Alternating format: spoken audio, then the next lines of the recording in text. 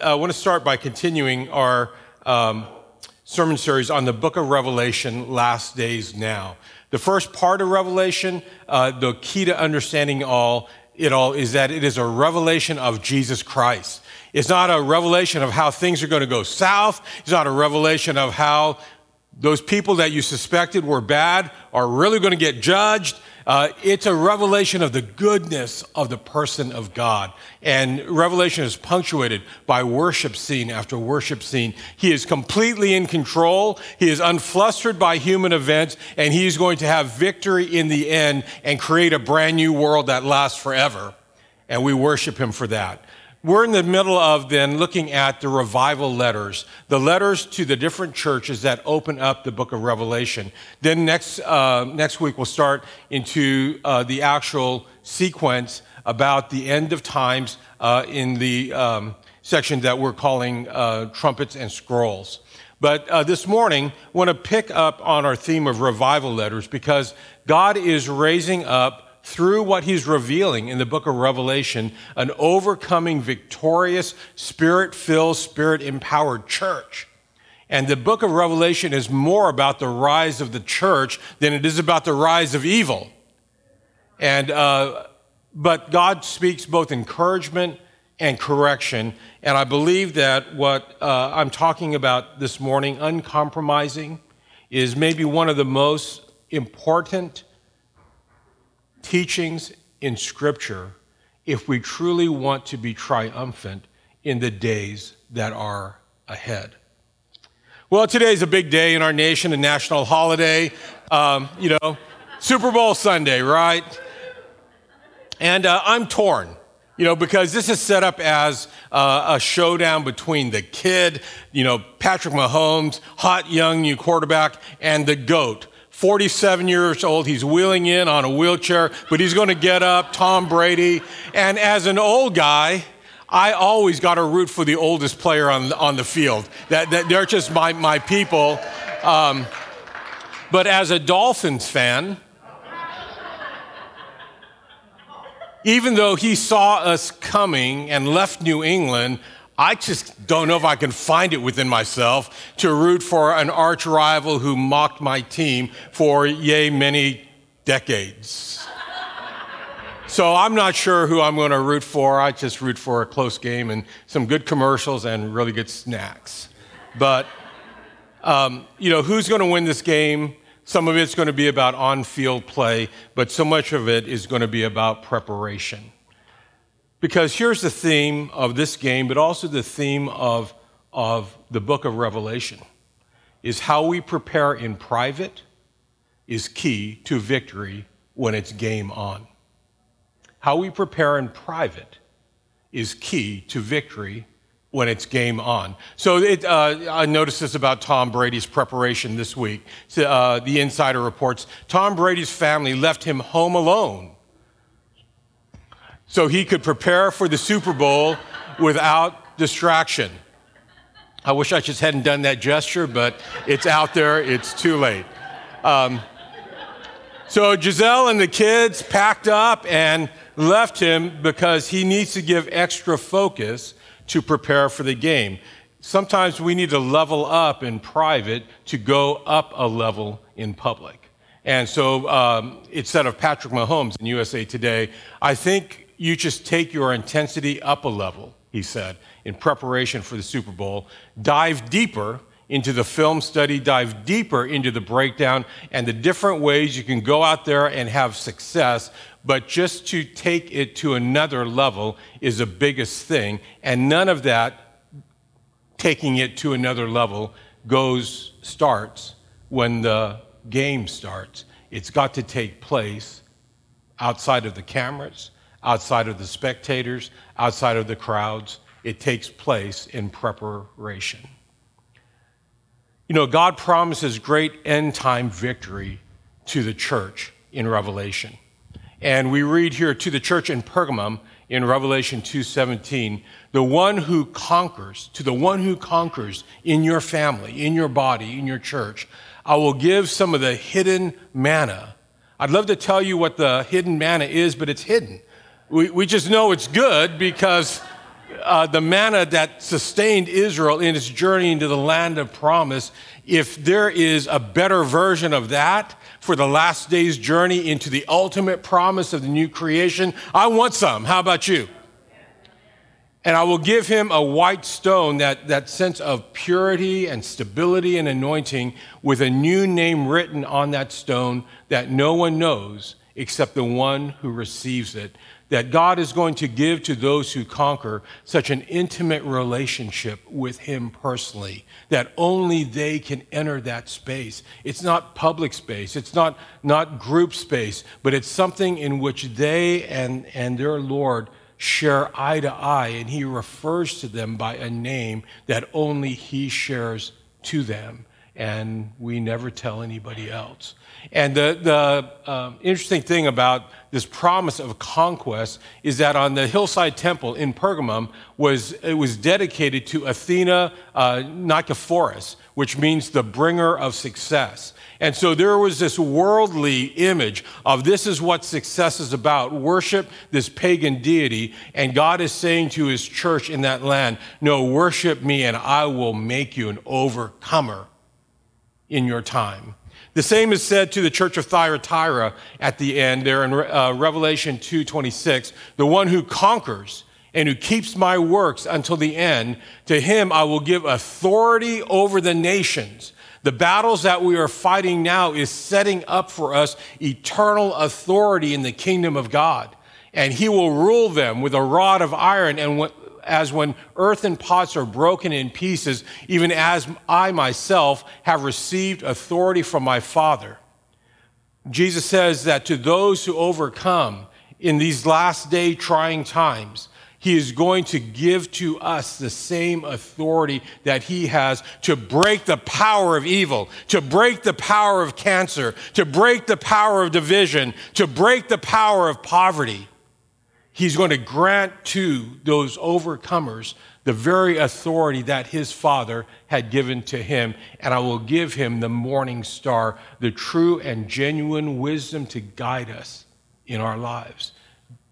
These are great end-time promises of victory, but they come to the church in Pergamum and the church in Thyatira with a challenge to be uncompromising. Say uncompromising, like you really like that word.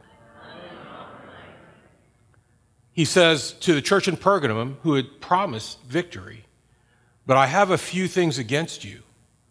You have some who hold the teachings of Balaam, who taught Balak to put a stumbling block before the sons of Israel so that they might eat food sacrificed to idols and practice sexual immorality. There's a compromising going on in your church, and it's around false teaching that is causing people to eat food sacrificed to idols and to practice immorality. We'll unpack that in a second. And the same to the church at Thyatira, who he promised great victory. He said, but I have this against you. And he compliments them for a number of things that they're doing well. But he says this, that you tolerate that woman Jezebel, who calls herself a prophetess and is teaching and seducing my children, my servants, to practice immorality and to eat food sacrificed to idols. What is God challenging these churches to be uncompromising about? This is where we fight our battles. One, holiness in our financial lives. Number two, holiness in our social life and social status. And three, holiness in our sexual lives. When these churches are told that they are compromising by eating food sacrificed to idols, there's actually two applications for what that means. The first is actually a financial implication. You see here in Revelation 2:14, it speaks of a stumbling block so that they might eat food sacrificed to idols, to the church in Thyatira in 2:20, seducing my servants to eat food sacrificed to idols. Why is this about holiness in financial life and not simply what you ordered through the drive-thru? Pergamum and Thyatira were towns noted for finance, small business, and creative entrepreneurs. There was a industry of purple fabric that Thyatira was famous for. There was bronze that was cast in that town. There was a big fishing industry that was big in these communities. There were just numbers of different businesses. They were financial centers of that time. And for all who worked in a particular trade, there was a guild. And that's like a tight-knit social club, sort of like a trade union that extended to provide the social network as well for the families and for the faiths of all its different members, many who might not have been local. So I know in the city of Ephesus on the harbor port, there's actually a social hall and a guild there for the fishermen who had come from Egypt. And the goddess that was celebrated in that guild was the Egyptian goddess Isis. And these people had been transplanted from all around the world as trades people involved in international shipping and trade do. And so they would land up as immigrants in a different country, and they would form around a trade that they all did together, and they would then celebrate their culture, but also their faith there. And these guilds were incredibly important. It could be economic suicide to not participate in the social events of the guild, which could be at pagan temples or have food sacrificed to pagan deities as part of that celebration, along with excessive drinking, and often male and female prostitutes present as part of the after-dinner entertainment for the males, the men that were there. This was part of the social life that built the fabric, and we see this like in other cultures, like in Japan. After work, all the businessmen need to go and drink sake together and indulge in various pleasures, and it's considered bonding, and you only trust the people you know who you're drinking with. Not advocating that, I'm just saying this is sort of like a cultural thing. Gordon Fee comments in his commentary in Revelation, each of these guilds had their patron deities, and the primary social events among the guilds were the festive meals where food was served in a context where it had been sacrificed to the patron deity. Very often these meals became an occasion for sexual immorality to flourish.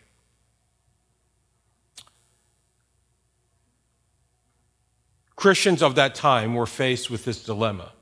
You want to grow your business, you want to network with other people, you want to develop a reputation that is going to increase your business connections and increase your profitability. Well, the way to do it was to participate in these pagan festivals, these pagan meals with those who were in your trade network.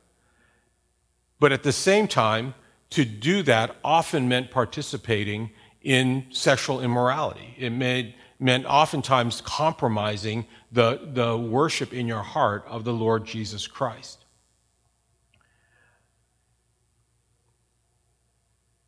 And Jesus is calling his church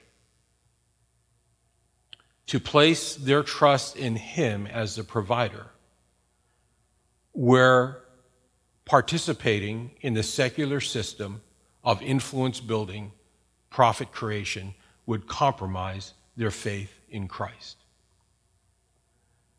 Holiness is not only about our sexual lives, the choices, in our behavior. Holiness starts in our wallet.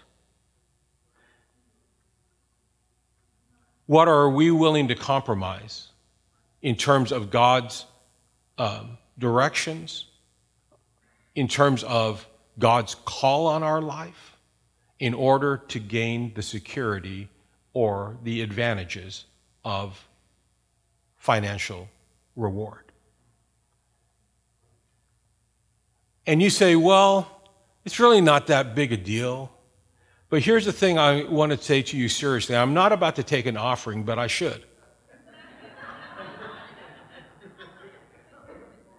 If your finances right now, in the relative calm of this era, are not under the lordship of Jesus Christ, if he is not directing your finances for you, and you are not living under his financial direction, if you're not obedient to his instructions on tithings and your generosity is overflowing in offerings to help people, what makes you think that when the battle really gets real, you are prepared for that?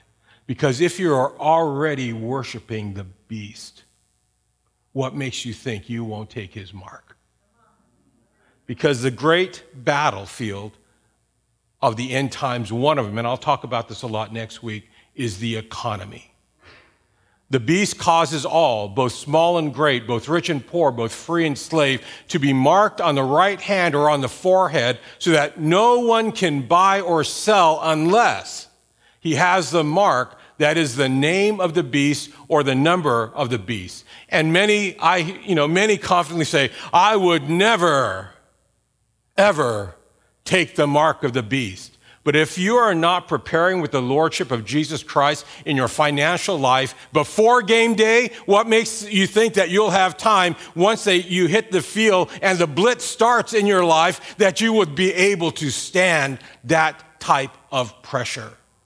I'll tell you next week probably, this is already happening in China with the digital currency in which there's hardly any paper money, and off their phones they are tracking if people go to church, and if you go to church, you do not have access to certain types of stores.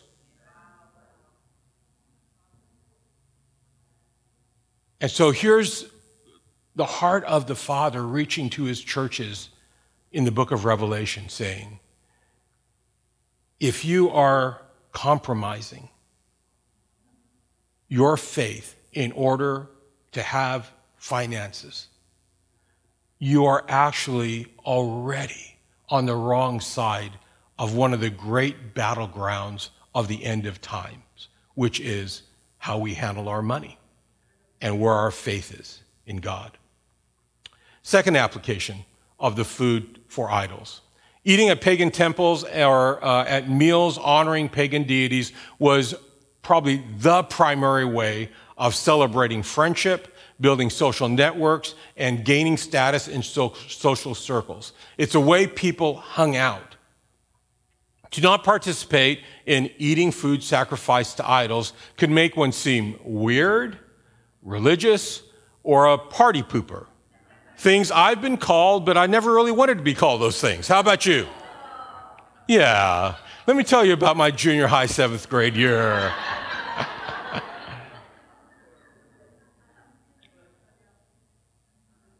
What are we willing to compromise as believers in order to have social acceptance?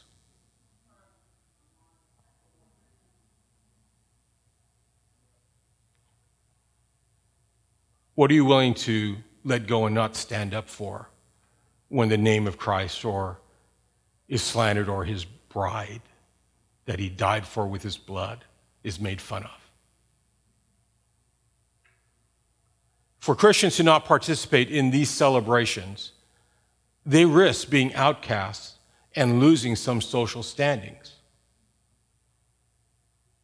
But Jesus is saying, I am your family. This is your society that I'm establishing. And don't pay a price far too high to belong to a world that is passing away, because you're a part of the world that is coming. Paul said this about meat sacrificed to idols, of participating with others in things that are actually demonically oriented, demonically sourced. Paul writes this, no, I imply that what pagans sacrifice they offer to demons and not to God. I do not want you to be participants with demons. You cannot drink the cup of the Lord and the cup of demons. You cannot partake of the table of the Lord and the table of demons. And when you, even in a social setting where it would be awkward to stand apart, when you participate in food sacrificed to demons, you are having communion with the demonic realm. And you might say to me, Pastor David, It's been a long time since I had a meal in a pagan temple. Maybe that trip, when I was in my away year at college when we were in Peru, How much of our current culture, how much of what makes up the entertainment we share together socially is actually demonically birthed, antichrist in spirit, and pagan at its roots. And when you watch that, when you laugh about it, when we consume it, we are eating the food of demons. Because that very food is furthering the demonic influence in our world. And we can talk about bridge building, I'm all for it. We can talk about Jesus eating with sinners, I'm all for it, but he just never became a sinner himself. And if we want this, God is so desiring to pour out the power of his Spirit through a church in a brand new way to reach those that do not know Jesus Christ. And we say we want that revival, but if we're not preparing in private, we're not seen in church. Very few of you misbehave in church. I can name a few names, but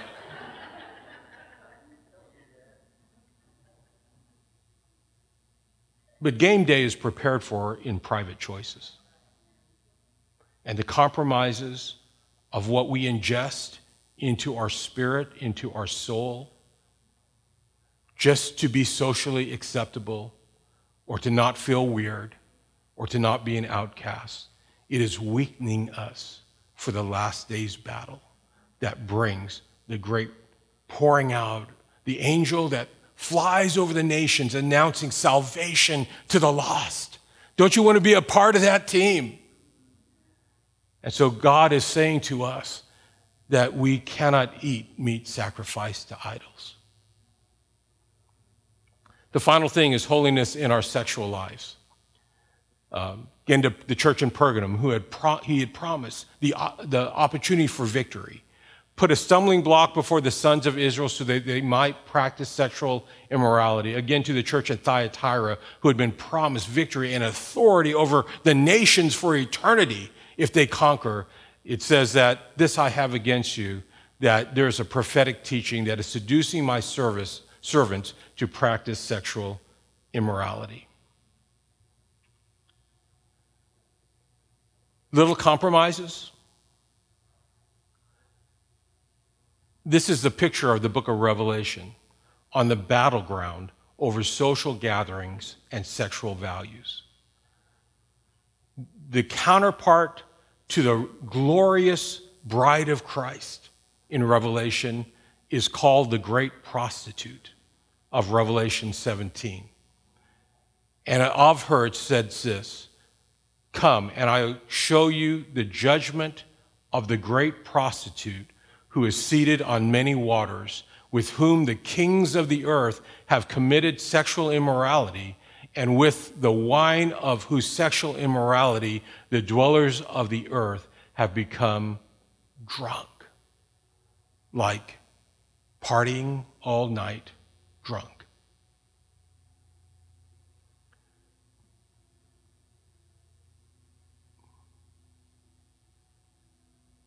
Purity in our sexual lives. That same sexuality that is so fully celebrated in biblical marriage, but also has the boundary around it for only biblical marriage. When we are making culturally based compromises in our sexual lives, we are actually participating in the influence of the great whore, the great prostitute that is coming to try to mimic what God is doing in the great, glorious bride of Christ. And so it is a very serious thing. This is what I believe is at stake. Sexualized music, media and entertainment, pornography, and marriage unfaithfulness is destroying Christian homes and their witness. Do I really need to be convincing about that? And sexual immorality, any sex outside of marriage, is the primary fuel for abortion in the USA, and which is, to me, abortion, perhaps the greatest national sin. If only those who were married that were seeking an abortion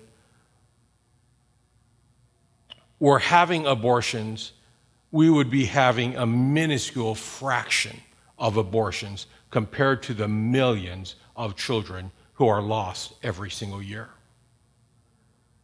Because abortion has become the new birth control for inconvenient pregnancies, particularly pregnancies that occur outside of a marriage covenant. You're hearing me, family? And God is saying to us, like he said to the churches in the book of Revelation, I want you to win on game day. The stakes are eternity and the eternal status of souls. But this, you're doing amazing in many ways. And I commend you in that. I bless you in that. But this I have against you, that there are compromises in your life, and it is weakening you in your preparation for the battles to win that are ahead of us. You hear my heart, church family? We all struggle in these areas. But may we grab the help of the Holy Spirit.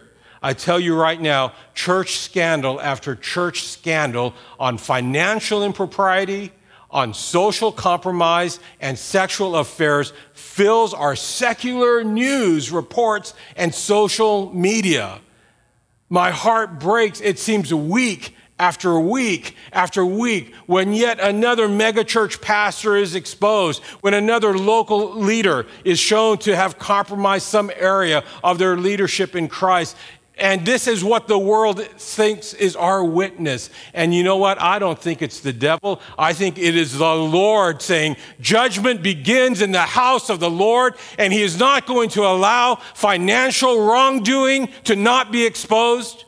He's not going to allow social compromises in our life to go unspoken against, and he's going to call for holiness in our sexual lives because he wants a victorious church to witness to the gospel in these last days. Isn't it time for stories of uncompromising integrity and holiness and purity to grab the headlines instead of these scandalous stories? And so let the change begin in me, Jesus. Let the change begin in us, in our church. The good thing to me, the great victory song, is Jesus never only points out what's wrong, he always gives us the solutions. So this is how we fight our battles. We know where we fight them, but this is how we fight our battles. One, the power in the blood. And the second, to develop a martyr's uncompromising heart. In Revelation chapter 1, verse 5, this great description of Jesus is provided. Jesus, who loves us and has freed us from our sins by his blood. He has not only forgiven us from our sins, he has freed us from sin having power over us by his blood. There is a path to victory, no matter how long that habit or that brokenness has been a part of our life. And it is the power of the finished work of Jesus through his blood. And that freedom brings us to this and has made us a kingdom, people with authority, and priests, people with great intimacy with God. He has made us a kingdom, priests to his God and Father. To him be glory and dominion forever and ever. Amen. Church family, the first key to overcoming is to live in repentance and grace in our life. Own up to the things in which we are not living in alignment with God and receive grace through his forgiveness for that. We have already been freed from our sins, not just forgiven, freed from the power of sin, to be a kingdom of holy priests to our God. You know, when we open up something like the support group for addiction that Pastor Mark is starting, it's not to out anybody. It's not to condemn anybody. It's just to say sometimes we find grace by finding it through each other.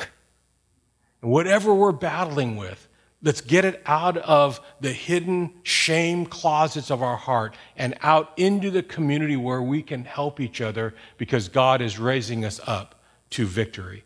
The other element is a martyr's uncompromising heart. I know you're probably like me, I'm willing to die for Jesus, but I'd rather live for him. But have we truly been crucified with Christ? Revelation 12, the authority of his Christ has come, for the accuser of the brothers has been thrown down, who accuses them day and night before our God. Do you guys know that voice? Always putting you down, always pointing out your past failures, always anticipating your future lack of success. Well, that's not the Holy Spirit, in case you didn't know. That's the devil. But here's the promise, and those accused by the accuser, have conquered the accuser by 1, the blood of the Lamb, we just mentioned that, and number 2, the word of their testimony. And that is not only a repetition of the gospel, that is a history of integrity before the Lord. This is just like in the Psalms where David says, let my righteousness prevail against my enemies. He's not talking about his righteousness earning salvation, but he's talking about a legacy of choices that he's made in private that gives him overcoming power in the time of battle. They overcame him by the blood of the Lamb and by the word of their testimony. And we say back to that accusing voice, that accusation cannot land on me because what is in the past has been forgiven by the blood of the Lamb, and I'm building a new future of good choices in that very area. And here's the key to that, is for they loved not their lives even to the death. They have a martyr's heart.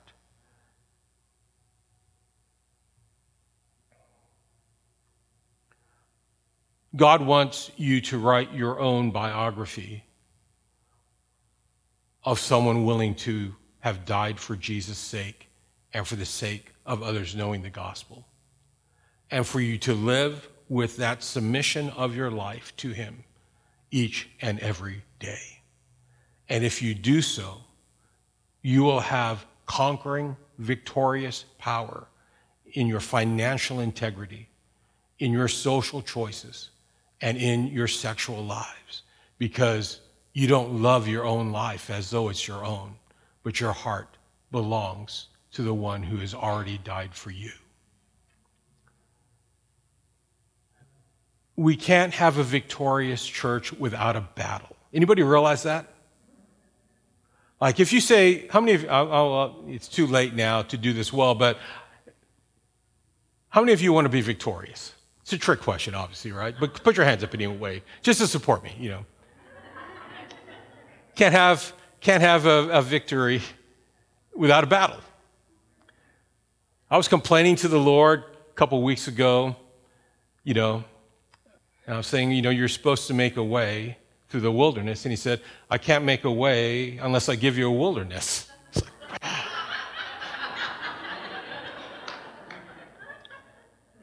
We're born for battle. And there's a battle ahead of us, whether or not you want to believe it or not. And God is wanting us to position ourselves for that. But we can't transform a community if we continue to be conformed to this world. So how we prepare our lives in private will have a great impact on whether the church is victorious in the great showdowns between God and evil that unfold through history and is unfolding in the history of our times. I want to call you, Garden Church, let's be uncompromising. Let's choose to be uncompromising and go from victory to victory until Jesus comes. Amen. You know, if you don't know Jesus Christ, this is a great morning to pick your team. Because he's coming back as King of Kings and Lord of Lords, but he expressed himself first as the one who loved us so much that he came and died in our place. And receiving Jesus is as simple as this. We need to take responsibility for the things that we've done wrong. Then we need to believe in the good news of Jesus Christ. Then we commit our lives to follow him forever, and that we then declare, we let other people know, first by being baptized in water in front of your new church family, then just also retelling the story that saved your own life. And if you're interested in making that connection with Jesus this morning, please come and talk to one of the pastors or leaders after the church. And if you're online, just talk to the person who linked you to us. And the Jesus that they know, they'll be able to share with you, and you'll come into eternal life. So church family, just stand with me real quick. Then I'm going to have you sit down. But let's just stand, and just want you to bow your head. And let's just put our hands out to the Lord if you're comfortable doing that. And Holy Spirit, come and shut the mouth of the accuser and activate the voice of your Spirit right now. Just let grace pervade this room, and let that grace come and convict us of where we've compromised. And in those compromises, Lord, we say, no more in my life, in Jesus' name. And by the power of your blood, Lord, we want to build a new testimony in our life in that area, in Jesus' name. And Father, we give you our whole heart. We want a martyr's heart within us to live every day in the freedom that knowing you and serving you brings.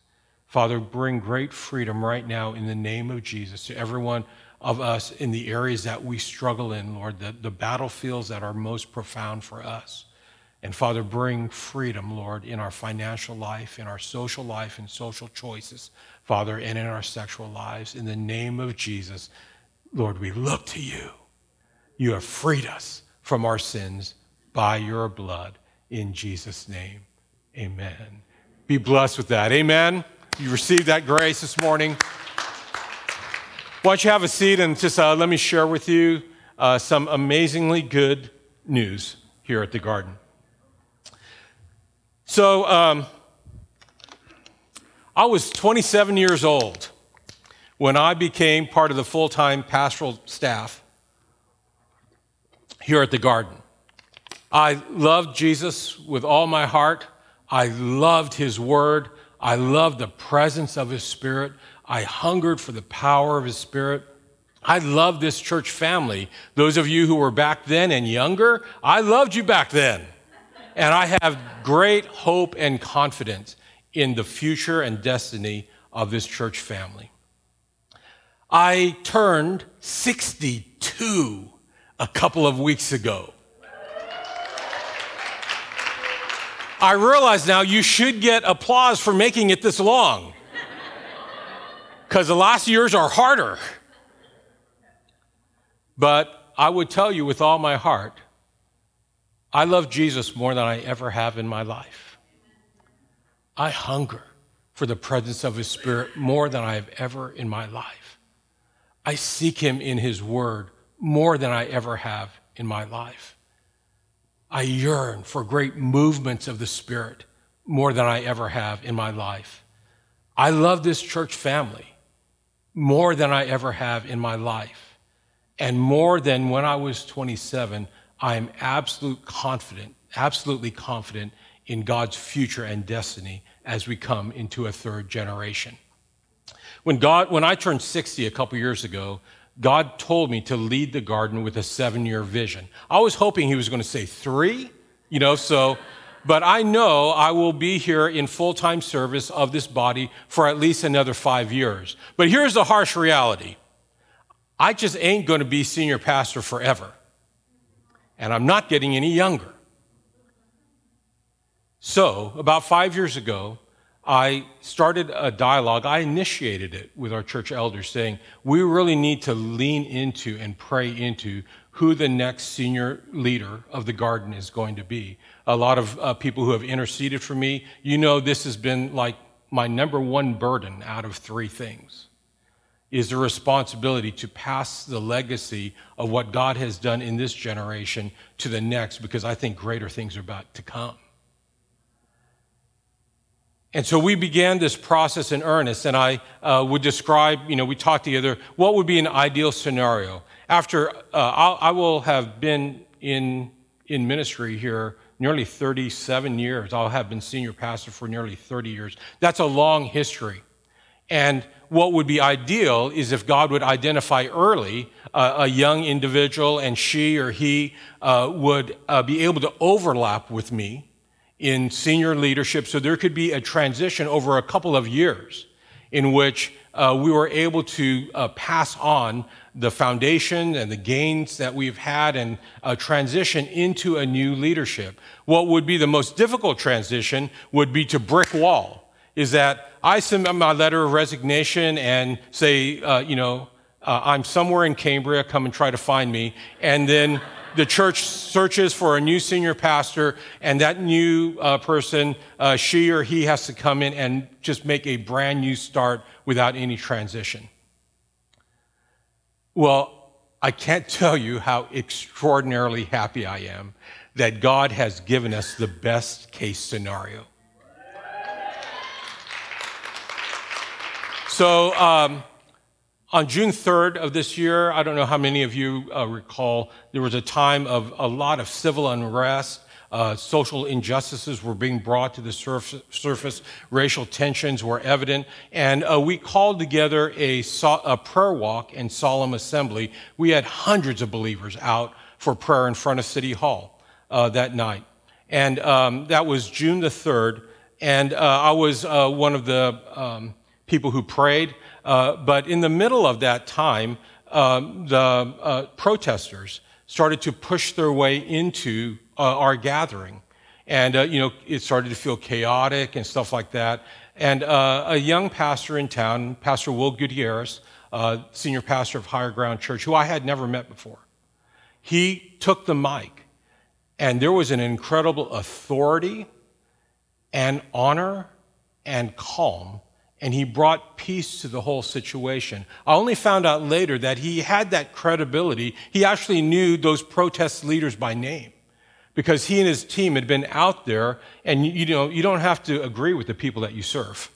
But they had been bringing bottles of water. They'd been taking time to listen to their stories. And so when he got up to speak, he had credibility both with the Christian community and those that were protesting, no matter what element they were for. And it was on that evening that the Lord spoke to my heart, and he said, I've given him a portion of the city. Get to know him. So I called him and his wife Amanda up, and we set up a time, let's get together for lunch within a couple of days, because when the Lord speaks, you need to act. And then COVID-19 broke out, and all the restaurants were shut, and so we just sort of canceled, and it kept flowing on. Well, on September the 13th, Annie Byrne was here and doing a prophetic evening for us, and that night, Pastor Amanda happened to be here brought here by friends, and God spoke through Annie Byrne, with a prophetic word, and Annie said to her, you and your husband Will are called to release some divine strategies into the city, partnered with Pastor David in the garden. And so I'm on the phone right away saying, we need to have lunch. We need to follow through with this lunch. Well, we met together, and Janelle and I have just become friends with them, just encouraging each other. Pastor Will and I started to meet, just senior pastor to senior pastor. We found out we had a lot of things in common. We're both musicians and worshipers trying to fit into the big boy pants of a senior pastor, and so we have all the wrong temperament for this job. We feel beauty and pain on a scale about this wide. We're very sensitive within, in case you hadn't noticed, and we have to be the mark of stability. It's like inside everything is all confused all the time. I'm a musician, but we found that similarity, but also a hunger for God's presence. And worship is not a performance, but hosting his presence, of respecting his word, of a desire to see the lost saved. And we need true community in the church, and we need some transparency among Christian leaders in our lives. And so we just begin to share together. And as we begin to hang out, one day, Pastor Will gave voice to something that he and Amanda had been talking about. And he said, and we were just about to leave a meeting, and he said, I wonder if we're supposed to partner up with the garden at some point. And to be honest with you, that was a question that I had been hoping they would ask. But, Will and Amanda were fully committed to their responsibilities at Higher Ground Church. It would have been appropriate for me to take that conversation very much further. So, we just sort of talked in generalities, dreamt a little bit about what it might be. Could it be like 80 and LeBron, joining up together? But it would have been inappropriate to actually get into a lot of detail until his situation was clear. We just kept building friendship. But on January 25th, Pastor Will received a text from the founding pastor saying that the sale of the church property was potentially imminent, and literally that he and his staff should meet together and look for a new future. And as soon as he shared that with me, I knew God had given us permission.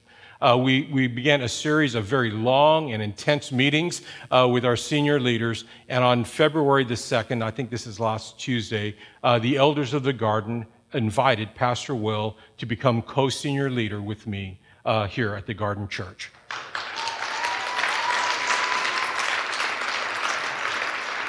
So the plan is that for about 2 years, we'll share co-leadership, and then he'll continue on as a sole senior leader. I'd love to drop back and be in a supportive role to him, maybe as a teaching pastor. But I'm so excited that God has brought this incredible family, Will and Amanda and their boys, to lead us in the third generation of this church. Not only that, is they're bringing the entire Freedom Sound Church with them. They're at least a couple hundred strong.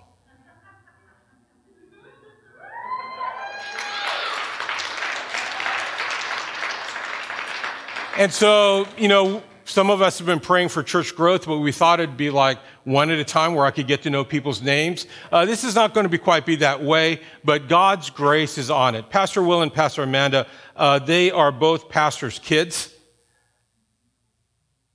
They're not romantics getting into what they think is a glorious, wonderful life. They know that they're coming to serve Jesus and his people.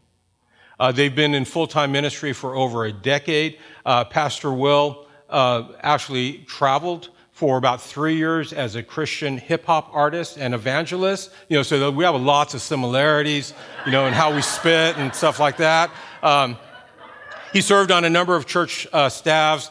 He's led youth groups in those churches to explosive growth, touched hundreds of kids for Christ. And then he and Amanda have been senior pastors for the last 4 years, and so they bring that experience in. You can see this picture here in the center. Pastor Will's number one love is one-on-one out in the streets, talking to people who need Jesus and Jesus' love. And we've been praying for a release of evangelism, right, here at the Garden.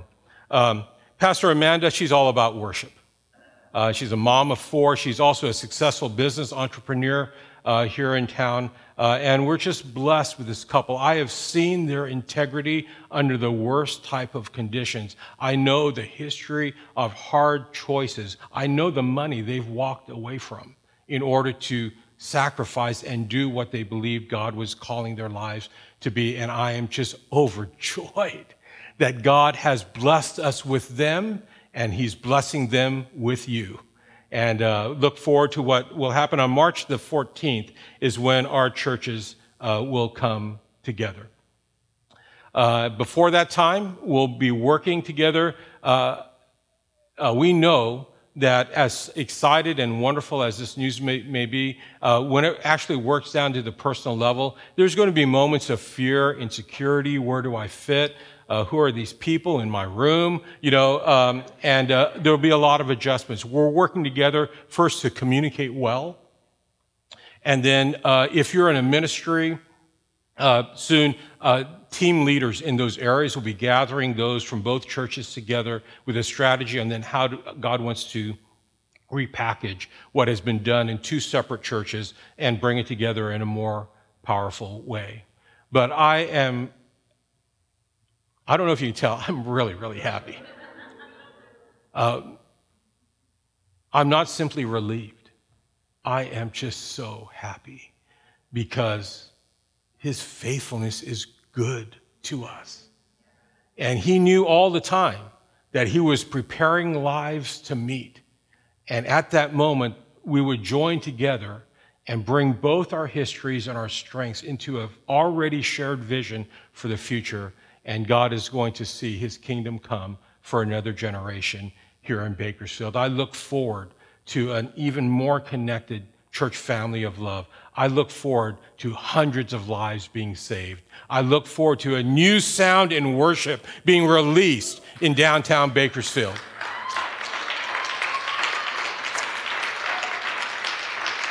And I'm looking forward with you to the days ahead. Turns out that we had already scheduled, he was just my friend, Pastor Will is coming to speak, and Pastor Amanda was going to be part of our worship 2 Sundays from now. So we're just going to continue on with that. There'll be guest speakers still from Freedom Sound, knowing that, we're about 3 inches away from the altar on March 14th. And encourage you to come hang out with them. They're doing worship nights here on Wednesday nights. And it's a cool thing. We'll be getting more information out. You also will have already received an email in your inbox a few minutes ago. It has sort of what I said in written form in case it's like, what? You can go back and examine. It also has a link to a video that you can see now, but it'll be posted later on social media tonight. So I'm in joy and I'm at peace, and I hope that spreads to you. Are you thankful for what God has done for our church family? Pastor Will and Amanda are making this announcement simultaneously to the people they've gathered in the parking lot of the Boulevard this morning as their place of worship, since they don't have a facility to worship in right now. And so we're just celebrating good news together. Amen? Could you stand?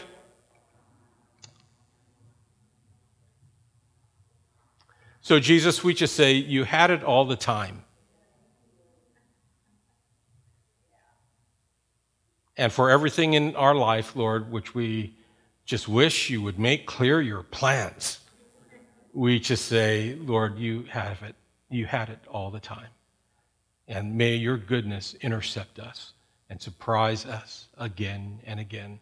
Father, I pray for grace upon this process in the name of Jesus.